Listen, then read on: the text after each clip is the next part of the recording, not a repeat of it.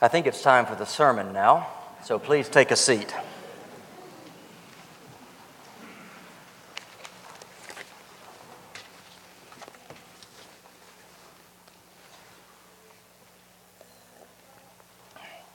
Well, as you might expect, leading up to this, my first sermon here at Christ the King Grace, I felt a bit of pressure. I took that pressure to the Lord last night. I said, Lord, I feel pressure. I don't want to disappoint these good people. What should I do to handle this? Give me some instruction. And the Lord said to me, what you need to do, Roger, is raise the stakes. That's how to deal with it. And I said, what do you mean, God? And he said, preach for me. Do the sermon for me and for me alone. And I said, all right, I'll do it for you and for you alone. Bingo, said God. And that, my dear people, is how I've come in this morning without giving a lick about what you think of my sermon.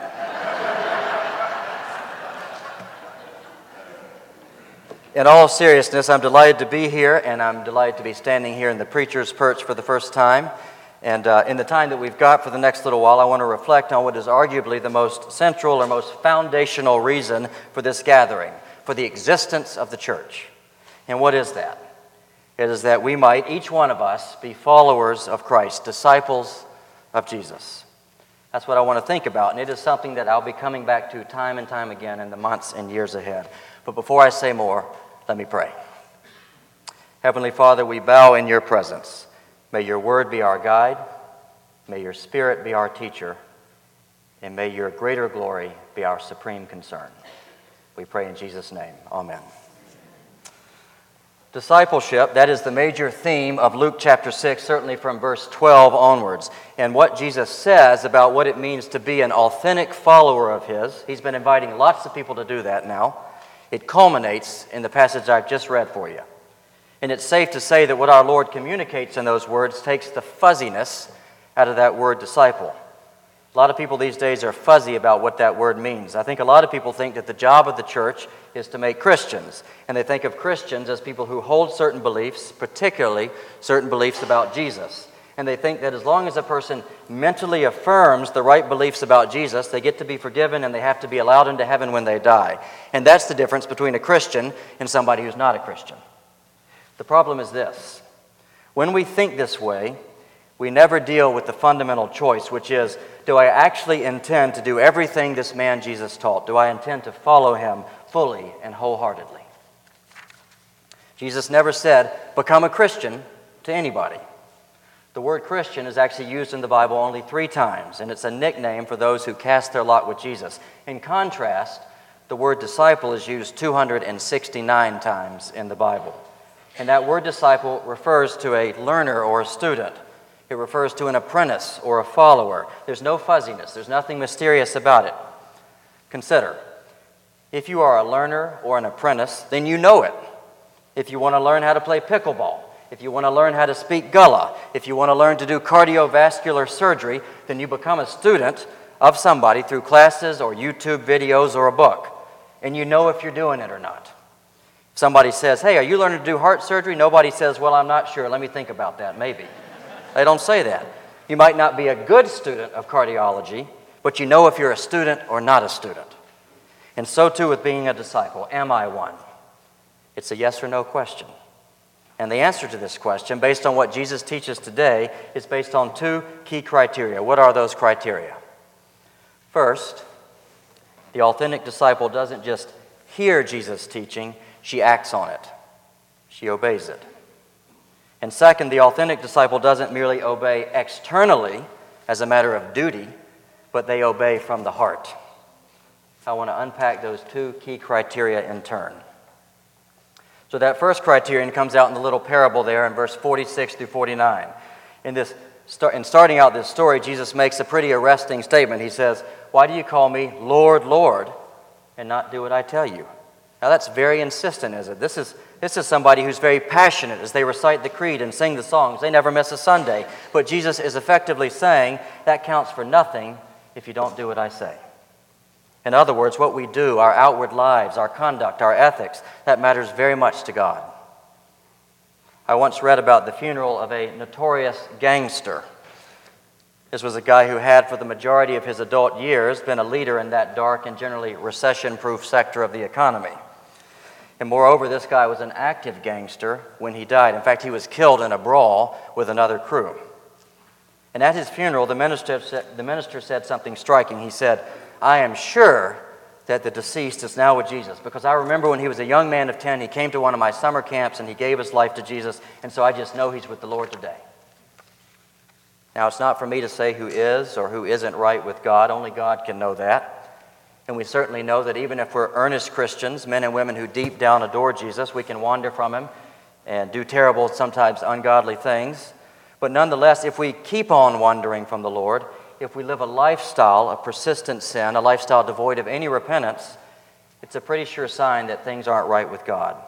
Oh, I'll still sin, but if I'm not making any attempt to stop sinning, there's little basis for assurance to be given. I'm not ready for that divine inspection when the Maker looks at my life and looks for signs of authentic discipleship. Now, in driving home this point, Jesus introduces us to two home builders. Let's call them Thomas and Toby. Thomas, there in verse 48, he digs deep down and lays his foundation in the rock. For weeks, there's no sign of his house. He just digs down and down and down. The cement truck comes and pours and pours and pours. He is determined to build his house on a strong foundation. Tony is very different. If you look up Tony in the Yellow Pages, he will appear under the builder section, but don't you think he's a builder? He's had no training. And he builds his house, verse 49, without a good foundation. In fact, without any foundation. Just like Thomas, Tony's been dreaming of his perfect home, and he's finally got the funding secure, he's got the planning permission secured, but he can't bother to build down. He wants to build up. Let's get that mansion erected as quickly as possible. No doubt Tony thought that Thomas over there, doing diligent foundation, was completely wasting his time. Nobody's going to see that foundation. What a foolish man. As long as I get my walls up and my roof on, I'm going to be snug and safe. That's what Tony was saying to himself. But then there was a flood. And now it's Thomas who has his feet up because he knows his foundations are strong. And Tony, well, he's putting out sandbags as quickly as he can, but it's too little and it's too late. And so starting with his garage, all of the rooms in his house get submerged in the torrents of water. The whole house begins to disintegrate, and everything that he has, all of his precious possessions, are swept away with the flood. Now in verse 47, Jesus tells us exactly what this means. He says, "The one who builds the house on the rock is the one who comes to me, who hears my words, and who does them," who puts them into practice. Throughout Luke's gospel, throughout Luke chapter 6, there's lots of people coming to Jesus and hearing what he has to say. Yet now, as Jesus concludes his teaching in this chapter, he says, "Listen here, you've all come and you've heard, but that doesn't guarantee anything. You've got to be like the wise builder. You've got to come and hear, but you have to do as well. You've got to obey me." Now, I recognize that word obey can be a bit contentious these days. For a lot of us, it's not a compliment to be called obedient. Teachers will praise kids to their parents saying, "Your child's such a leader. Your child's such a risk taker. They're gifted and talented. They're creatively disruptive." That's a new compliment that's out there. "Your child is so obedient." That doesn't sound quite as good to a lot of us. Obedience school is for dogs. A friend of mine told me he was taking his hunting dog to a remedial obedience school. My wife, Cindy, immediately said, "Do they have one of those for husbands?" In short, for many people, the word obedience is associated with being a robot, being compliant, with being a weak-willed conformist. But that's not what Jesus has in mind when he says this. Jesus did not say, "I have come that you might be a weak-willed conformist and do whatever you're told by anybody for no good reason at all." That's not what Jesus said. So what does Jesus have in mind? Let me put it like this. In the eyes of Christ, there's no good reason not to do what he says, because what he tells us to do is best. It's best, just like the house built on the rock was the best. It is best when we act on the teaching of Jesus and make it the very foundation of our lives. It is best when we are merciful and forgiving, when we are generous with our time and our resources. It is best when we keep our commitments and tell the truth, when we encourage people instead of gossiping about them. It's best when we love one another patiently, consistently, and even sacrificially. That's all stuff we hear Jesus saying. But do I act on it? Do I strive to practice it? Do we do that? Do we encourage and exhort one another in doing that? Imagine you get selected to be part of the greatest team in the history of athletic competition.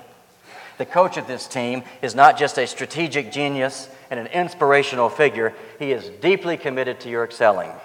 He says, I want you to do these drills and watch these tapes and study this playbook and practice these exercises and serve this team. But you say, no. I want to be on the roster.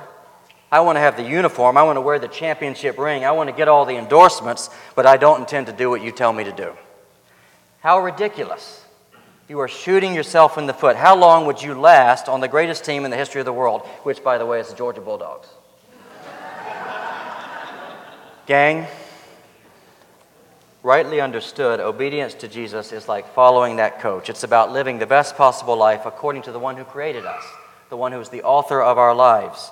It's about becoming a person radiant with goodness, full of peace, gentle and courageous, generous and kind in a world that is often harsh and graspy and unjust. True disciples recognize this, and they seek to put the words of Jesus into practice. Not perfectly. Nobody can do it perfectly in this life. Jesus' first disciples were far from perfect. Just remember St. Peter. They were often terrible disciples, but those knuckleheads learned and they grew, and they came to follow Jesus and to obey him with greater consistency, and they changed the world. It's about progress, not perfection. Time to move on. I want to consider now that second criterion, that second measure of authentic discipleship. Our obedience to the way of Jesus comes from the heart. Comes from the heart. Let me put it another way. The obedience of the true disciple, it's not bald compliance. It's not external adherence to the rule book. It's not mechanical. To the contrary, it flows from deep within. It springs from a heart that is smitten with Christ. It springs from feelings and desires and intentions that are captivated by the majesty and the mercy of the living God. Look there again at verse 43 through 45. Jesus is comparing his followers, his disciples, to fruit trees. He says, if you follow me, you should have a fruitful life. That fruit in your life will reveal that you follow me. You begin to have my character. Your way of living begins to mirror the way that I lived my life. But Jesus doesn't stop there. He doesn't stay on the surface, focusing only on those externals. True fruit, the kind of fruit that God yearns for in us, it flows out of the tree. It has its source in healthy roots. A vibrant internal life. You can't hang bananas on an apple tree and say that the apple tree is fruitful. Those apples have to grow out of the tree. That's real fruitfulness. And that's the memo of verse 45. Jesus says, the good person out of the good treasure of her heart will produce good, and the evil person out of the evil treasure of their heart produces evil. Which means that when it comes to obeying Christ, to following the way of Christ, the heart is fundamental. The inner life is key, not just the external behavior. Are you a true follower of mine? Then tell me about your heart. That's what Jesus is saying here. Tell me about your heart. Incidentally, my doctor asked me that very same question last fall. I was having some chest pain. And as you might expect, I was a bit nervous about this appointment, but I became even more nervous when a friend of mine said to me, "Oh, Roger, you'll be all right. You're not terribly obese." I didn't quite like the way he put that. Anyway, I went to the doctor, and she asked me about my family history. Any heart disease amongst your forebears? Gulp. In fact, yes. My grandfather died of a massive heart attack. My uncle had open heart surgery 2 years ago. I could see all the alarm bells going off inside of her brain because there is a genetic element to heart disease. In fact, it's quite widespread. It's all over the place. For all of us have inherited bad hearts. Started with the first human beings when they turned from God, when they pushed him to the sidelines to live for themselves. And ever since that time, every human has been born with a corrupted heart. The Old Testament prophet Jeremiah, he liked to put things quite bleakly. He said, the heart is devious above all else, it is perverse. And it gets worse. Because according to the Bible, our hearts are beyond cure. There's not a pill we can take to overcome that corruption. There's not a surgery to get rid of it. In fact, there's nothing we can do about it. We have an insurmountable heart problem. And so we need new hearts. And without them, authentic discipleship is impossible. And this, my friends, is precisely why Christians praise God, the one who comes to give us new hearts. It's why we cling to Jesus Christ, the one who replaces our hearts of stone with hearts of flesh. That's how the Old Testament prophet Ezekiel puts it. You see, the Jesus who is today teaching us, he's not just a teacher. He's not just one who diagnoses our heart problems. He's also a rescuer. He's a heart transplanter. He is the good physician.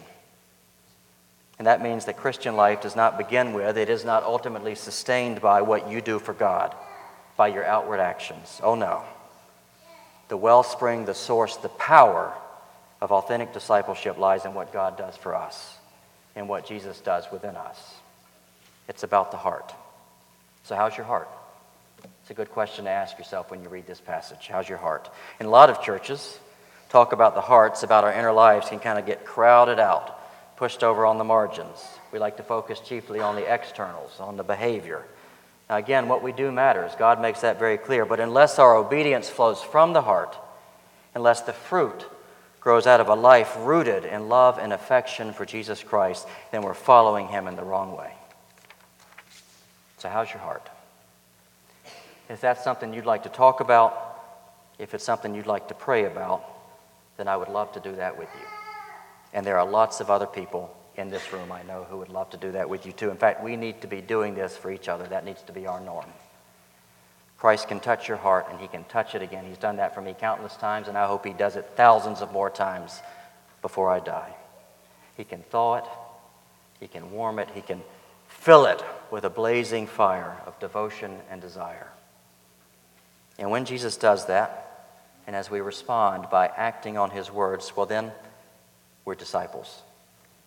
We are people who have chosen above all else to follow this man, to identify with him and to act on what he says, to live as he would live if he were us, and to do that with creativity and initiative and zeal, not begrudgingly, but joyfully. May the Lord hasten and sustain this miracle of grace in our midst. As your pastor and as your priest, that will be my continual prayer for this church. I speak to you in the name of the Father, and of the Son, and of the Holy Spirit. Amen.